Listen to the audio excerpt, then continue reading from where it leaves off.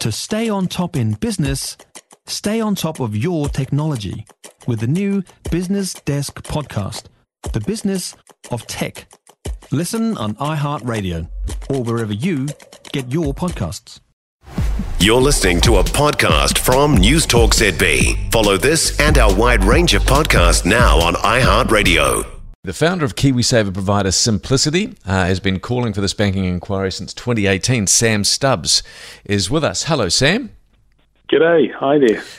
Very, very nice to talk to you, mate. I've seen and read a lot of your material. I have to say I'm really impressed by it. So, yeah, I mean that. Oh, thank you very much. What's your biggest concern with the banks at the moment? Oh, look, I think there's two things, really. First of all, is just the level of profitability. You know, $10 billion of pre-tax profit a year is more than the electricity, supermarket and construction sectors put together. And it's about, over $300 a second now, profit. Right. So, which, can I just jump in there? Because I agree, that's when I hear those numbers, I'm like, holy moly, that's huge. But as we've sort of spoken about in the last hour, given their sort of equity and what's at stake for them, if they're $700 billion, it's not exorbitant 12-13% return, is it?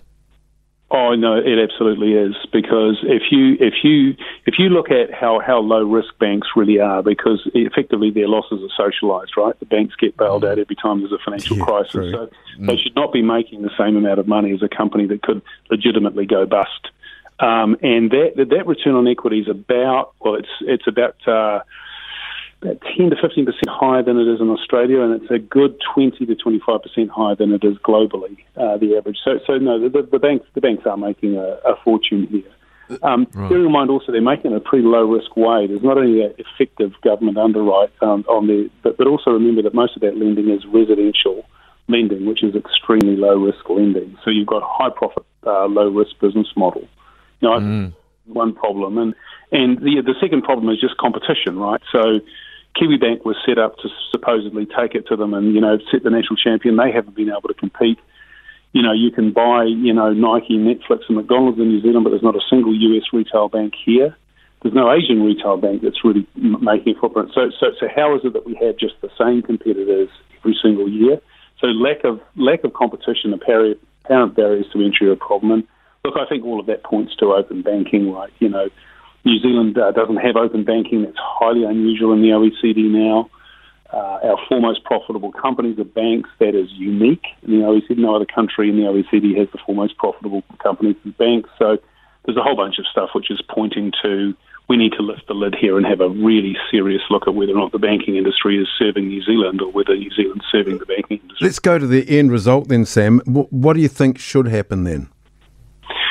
Well, look, I don't know in the sense that I think one of the interesting things about these inquiries is you find out a whole lot of stuff you didn't know beforehand. They found that out in Australia, right?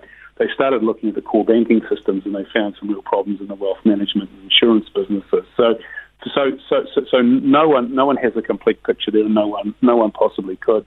So Sam, can I jump in? Because we've only got about a minute left. Why can't the American banks, as you say, or the Asian ones, why can't they get in here?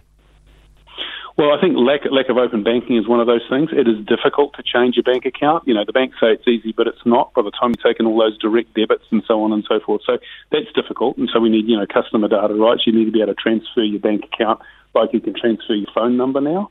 That doesn't happen here. So that's one barrier to entry.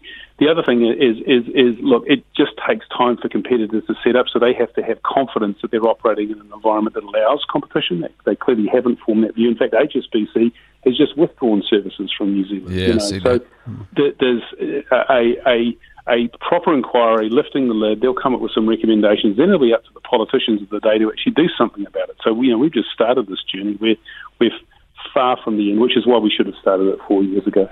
Right. It has been great to talk to you, Sam. Thank you very much for your expertise. All right, mate. Yeah, thanks. Thanks for your time. Cheers.